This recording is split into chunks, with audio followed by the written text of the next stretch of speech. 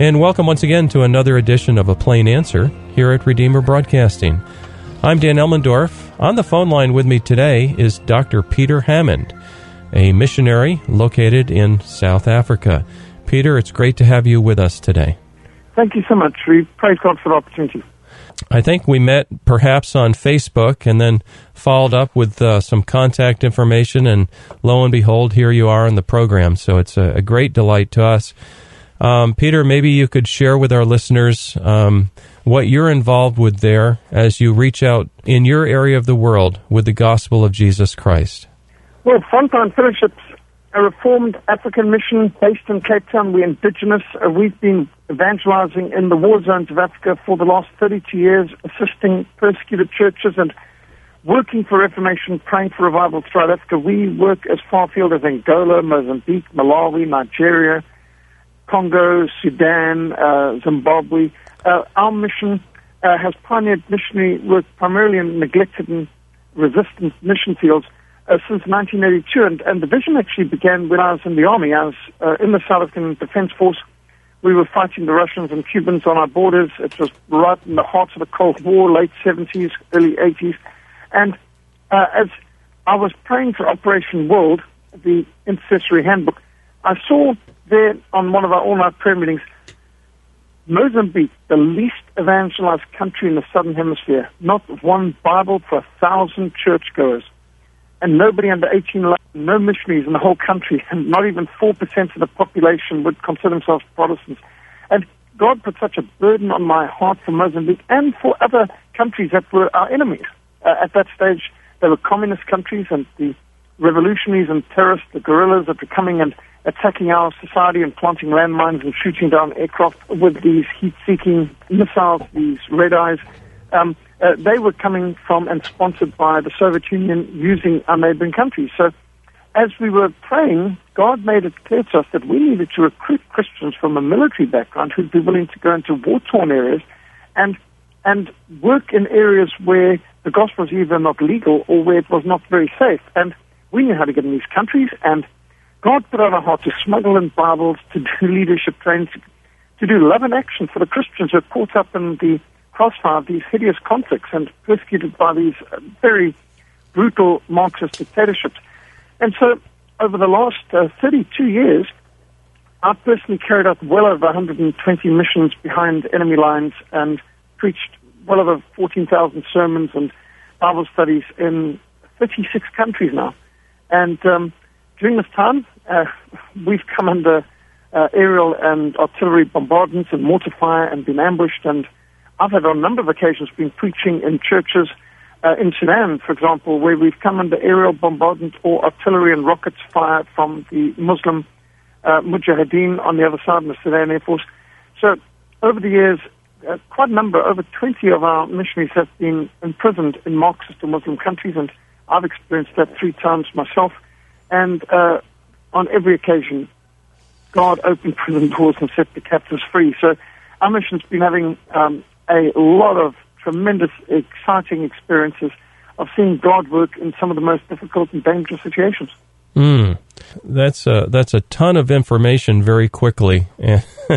I'm amazed. One of the things that you mentioned, Peter, was that you were looking for Christians to join you in this missionary outreach, and particularly Christians from a military background, because you knew that they would be going into these situations where it was extremely dangerous, and I assume that being trained militarily would help them cope with some of the fear and actually survival techniques. Is that correct? Yes, indeed. Now, I was brought up in Rhodesia, what today is Zimbabwe, so we were at war from the time I was 5 years old, and so I grew up in a war environment. My father fought in the Second World War. In fact, all of male relatives going back several hundred years were in uniform at some stage. So I don't know any generation of Hammonds who weren't in uniform and didn't fight in different wars, going back way past the Napoleonic Wars to the Viking invasions. And my brother was in the Rhodesian Army, I was in the South African Army, and the Bible study and prayer fellowship that I ran was dynamic. It grew from 3 to 12 to 24 to 80 in the space of 2 years, and we saw soldiers coming to Christ, and we experienced God's miracles and His intervention and protection. So we knew where God guides, He provides. We knew that the will of God will never lead us where the grace of God cannot keep us.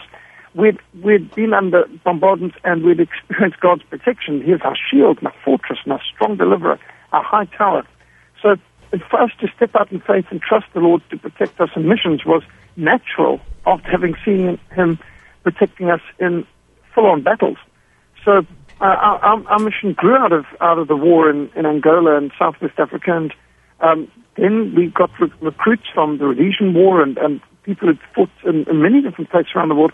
We had people come and join us from the British SAS and from the paratroopers and marine backgrounds. It was an extraordinary experience to have such wide variety of people from Australia and England and America and Germany, from obviously South Africa and Rhodesia were the mainstay, but a wide variety of Christians who shared our Reformed faith and our evangelistic burden, who wanted to make the Great Commission our supreme ambition. And that's what the name symbolizes, frontline fellowship. Those who've been in the front line of battle, who want to be in the front line of missions, serving the Christians who are on the front line of the faith where they are suffering persecution for their faith.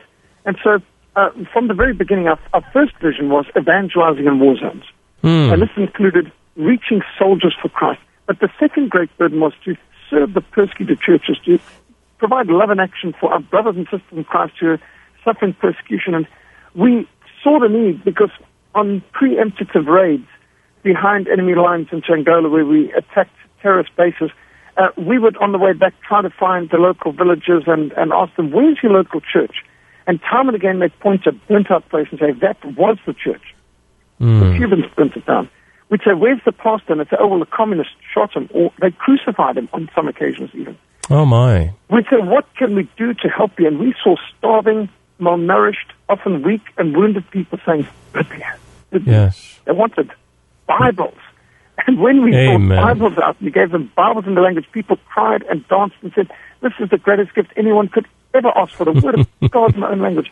I've been praying 5 years for my very own copy of the Word of God. And so our mission really developed from those experiences of seeing the hunger for the Word of God, the famine for the Word of God in these communist war-torn countries.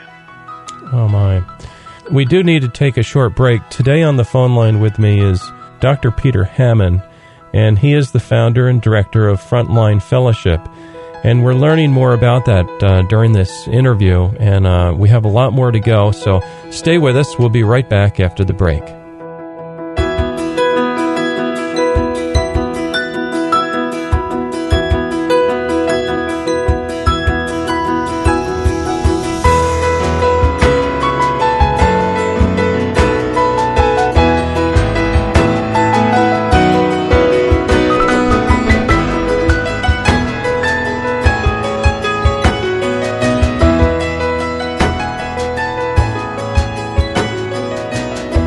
We'll be right back with our program in just a minute.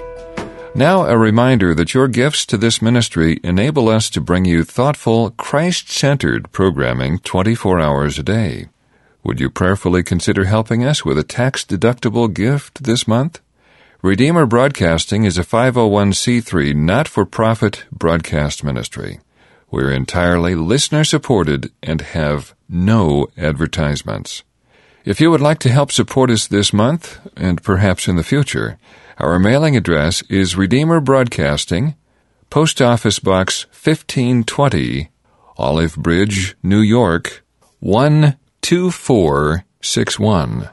Once again, Redeemer Broadcasting, Post Office Box 1520, Olive Bridge, New York, 12461. Stay with us now for the second half of our program.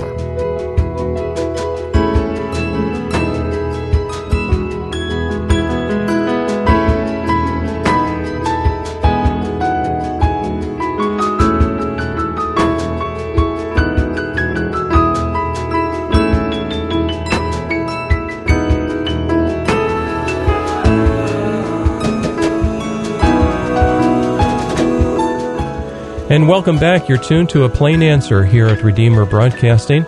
I'm Dan Elmendorf. On the phone line with us today, Dr. Peter Hammond. the founder and director of Frontline Fellowship. And Peter, it's a great privilege to have you on the air with us today. And we've been talking about your missionary activity in your part of the world. And again, could you remind our listeners and myself, what parts of the world have you ministered to? Has the Lord used you to bring the gospel to?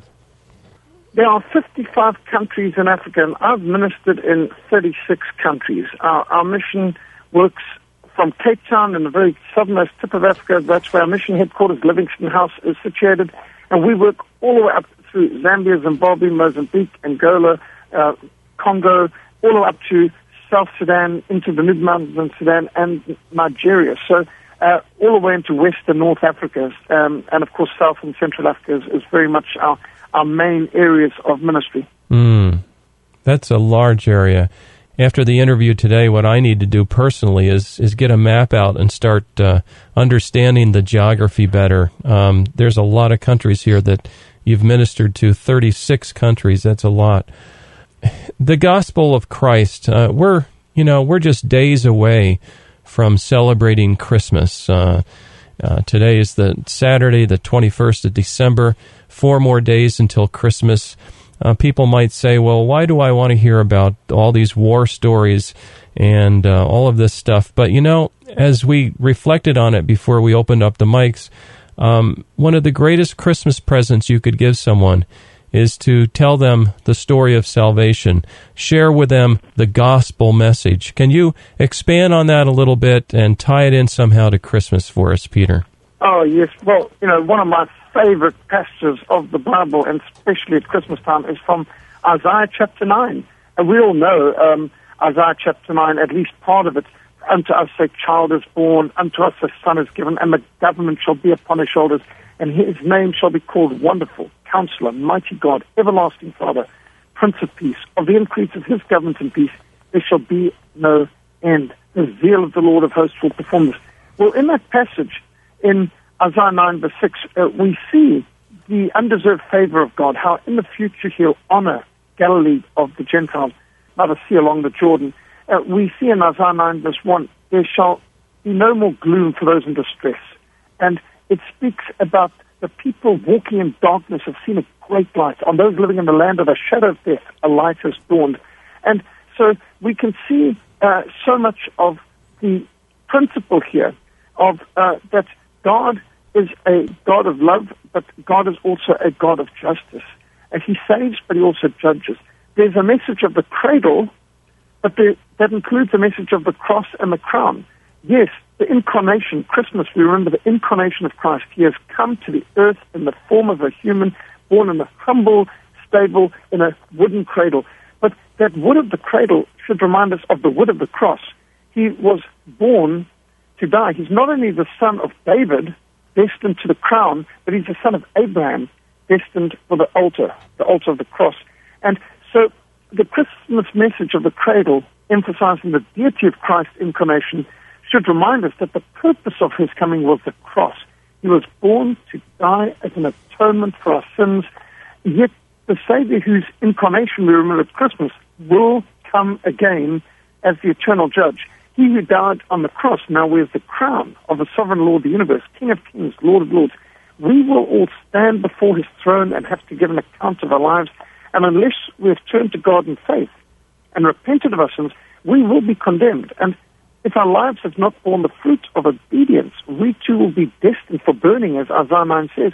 Along with those guilty of innocent blood, we will be fuel for the fire. So we see it is not just for unto us a child is born. A lot of people like the idea of the baby in the manger. But there was a menace of the manger because Herod sent his soldiers to kill the babies in Bethlehem because he feared the baby born in the manger. And it seems you've got people in America who every year seem to want to institute lawsuits against any public manger scenes. Imagine that.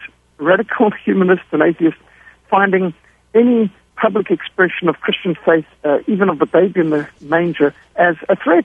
Yes. And yet we no longer worship a babe in the cradle. He's the Son of God who died on the cross. The government shall be upon his shoulders. Unto us a son is given, and the government will be upon his shoulders. And we remember that his name is Wonderful Counselor, Mighty God, Everlasting Father, Prince of Peace. He is all-knowing. He embodies absolute wisdom. He is the way, the truth, and life. He hears our prayers. He guides his people. He is Mighty God. He is all-powerful, God himself, God with us, the incarnation of God, fully God and fully man. He's Everlasting Father. He's eternal, from everlasting to everlasting. He is compassionate. He cares and provides and he protects. And he is the Prince of Peace. Those politicians who think they can achieve peace without Christ are deluded. When Christ first came, there was no room for him at the inn. Today, there's no room for him at the UN. But only in Christ will we, as individuals, families, and nations, find true and lasting peace. Beautiful. Peter, I really appreciate that. You've mentioned your outreach to people. One people group I'm very interested in is the Muslims. Have you seen Muslims come to Christ? Can you tell us anything about that you're free to share? Yes, indeed. By God's grace, I have seen not only individual Muslims come to Christ and dozens of Muslims come to Christ. I have even seen hundreds of Muslims come to Christ in Sudan, in Islamic Sudan. I'm thinking of one example of 300 Muslims who came across the border. They were government soldiers with the Sudan forces, the Sudan army. They came over to the south and they said, we want to become Christians and we want to fight for the south. They said they were so repelled and so disgusted by the brutality and the cruelty and the vindictiveness of Islam in North. They said, Islam offers us nothing but fear. Now, this is extraordinary, but in Sudan, you had so many unusual things come together. I've specialized in evangelizing Muslims for most of my Christian life. I've been specializing in Muslim evangelism for over 30 years. But we work very, very hard for a single convert of Islam normally. But in Sudan and Nigeria, we have seen thousands of Muslims come to Christ, and it's because there you see the extreme brutality of the Muslims repel some away from Islam, and the courage and the tenacity of the Christians willing to suffer such terrible punishments and persecutions for their faith has attracted many Muslims. And in Nigeria and Sudan, there are places where Muslims can flee and find religious freedom to convert. And so you've got some unique situations coming together, and of course the major move of God's Spirit and answers to prayer, naturally. But there's some extraordinary things going on in both Nigeria and Sudan, which explains why churches are being bombed and Christians are being attacked in northern Nigeria and in Sudan, because Islam is losing. They're losing ground. They're losing. Hundreds of thousands of Muslims are coming to Christ in northern Nigeria and in Sudan, and that is why the Muslims who've attacked churches, and I don't know if your listeners are aware, but in the last 2 years, over 400 churches have been bombed in northern Nigeria, normally on Sunday mornings, during church services, suicide bombings and attacks. They have attacked Christian schools, Christian colleges, and Christian churches well over 400 times in the last 2 years in northern Nigeria alone, just because they have got churches in Nigeria that consist of a majority of people from a Muslim background. So Islam is losing ground in Nigeria and Sudan to such an extent that the Muslims are responding in such violent ways, which to me actually is an admission of defeat. Oh, that's an amazing account. And, with our connection here, it's a little bit poor. I just want to repeat the statistics. In the last 2 years, Dr. Hammond said 400 churches have been bombed, destroyed in northern Nigeria. And it sounds like, Peter, they do this during the time that a church service is in progress. That is correct. That's awful. And yet, at the same time, Peter was saying that this is evidence of God really working and how that Christianity is making tremendous strides forwards.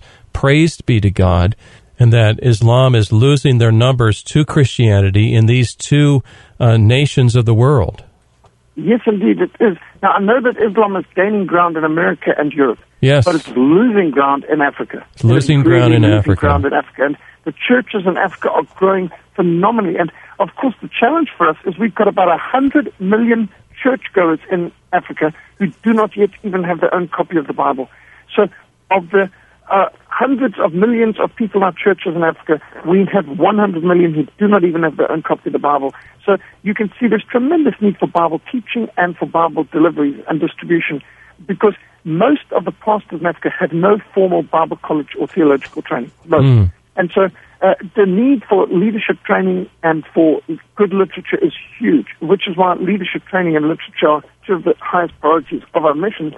We see the need to bring the people together, and we have week-long leadership training courses, discipleship training courses, biblical worldview seminars, Reformation and Revival seminars, biblical worldview seminars, Great Commission courses. So we go around in a circle, we come back and we do more courses, and each course we run, we give the pastors, the teachers, the evangelists, the chaplains that we're training, we give them books. So this is what we call our Libraries for Pastors program. And so many of those from Muslim background are some of the most devout, enthusiastic people, because they say, you must understand, there is nothing in Islam for us except fear. Yes. And you cannot understand what it's like to live under Islam. And the only reason why Islam is so big is because they force people to join and they murder people for leaving. And it's a religion of fear and terror. And so in these countries where there's a strong Christian church where they can flee to and find freedom and protection, we find Muslims actually coming to Christ in very extraordinary numbers. We're talking about churches of thousands in Nigeria where 80% could be from a Muslim background. Now, you've developed, as you mentioned, like a Great Commission course, a biblical worldview seminar to help churches. Are these available to churches here in America also? Yes, well, they come with manuals, they come with audio MP3 lectures, we've got PowerPoints, data disks, I've put quite a number of the things available also as e-books and PDFs, our discipleship training manuals, and the Livingston 200 Missions Manual and the Great Commission Manual. So we are continuing. We know we go home, we leave, we go on to the next village, but the literature stays and the audiovisual material stays. And so we are heavily investing. I think our mission has distributed well over 500,000 Bibles throughout Africa in about 26 different languages. And in addition to that, we average about 100 tons of Bibles given free every year. And then, in addition to that, huge amounts of gospel booklets, leaflets, tracts. So if you started to count the gospel booklets and tracts, it's in the millions of tracts and booklets being distributed every year around Africa. And we're still told it's a drop in a bucket. The needs are so much greater than we can even begin to fulfill. That's how fast the church is growing in Africa. We can't keep pace. Yeah, we're just so spoiled here in America. You know, I walk into my study, there's any number of Bibles, and yet some days I'm lazy and I don't even open the Bible, and yet here are people that don't even own a Bible, and there's thousands of Bibles yet needed. You say you're handing out tons of Bibles, literally tons of Bibles. Let's say someone wants to get involved here in America, and they want to support what you're doing there, Peter. What is the best reference whereby they can go to a website and, you know, get information, support, possibly help purchase some Bibles or that sort of thing? Well, we've got our website, frontline.org.za. So it's frontline, frontline.org.za. ZA standing for South Africa, or South Africa. So it's frontline.org.za website. We've also got a Facebook page, Frontline Fellowship, and you will find on there pictures, PowerPoints, video clips, YouTube clips, sermonaudio.com links, documentation of Persecuted Church, reports on Sudan, Nigeria, the Congo, Zimbabwe, many of these great areas of suffering. We've got, for example, a picture I'm looking at right now of an evangelist I'll never forget in Sudan. I met this man back in 1998. He was riding a donkey and he had no feet. And I looked and I said, when do you see a man who's lost both feet? And I said, how did this man lose both his feet? Right. And I said, he's an evangelist. So the Arabs chopped off his feet at the ankles. Oh, my. They chopped his feet off. Why did they chop his feet off? Because he's an evangelist. Yes. And to show the others, to be a terror to the others, to say this is what happens for the people who continue to preach the gospel to the neighbors. They chopped off his feet. They mutilated him. But this evangelist did not allow not having feet keep him from taking the gospel to his neighbors. He continued to walk on his knees or to ride on a donkey to take the gospel to his neighbors. He did not allow the inconvenience of not having feet prevent him from doing the Great Commission. That's that brings tears to the eyes. Peter, yes, it does for me. It's a joy to talk with you today and for you to take time from your busy schedule to meet with our listeners over the air like this. That address again for Peter's group is frontline.org.za, frontline.org.za. And on that website, you can get directions on how to contact Peter's group and get some of this material.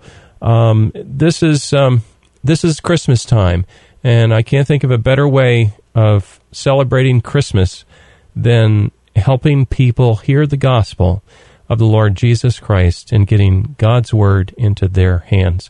Peter, just a quick wrap-up thought for the next 30 seconds or so. Well, to me, the Great Commission must be our supreme ambition. The last command of Christ must be our first concern. And we know from personal experience, and I've been a missionary now for over 32 years in this mission, Frontline Fellowship, which God led me to start, and I worked in other missions before. The will of God will never lead you, but the grace of God cannot keep you. Say that one more time. The will of God will never lead you, but the grace of God cannot keep you. Praise the Lord. Brother Peter, thank you so much for joining us today here on this program. It's a great pleasure. May God bless each of your listeners. May God bless America. We're praying for your country. May God bless you with revival and enable you to win your country back to Christ. That is exactly what's needed. For Redeemer Broadcasting, I'm Dan Almendorf. Today on the program has been Dr. Peter Hammond. And please feel free to contact us for more information about frontline.org. And Peter, we'll stay in touch. And a quick reminder to our listeners, please join us again next week at the same time for another edition of A Plain Answer.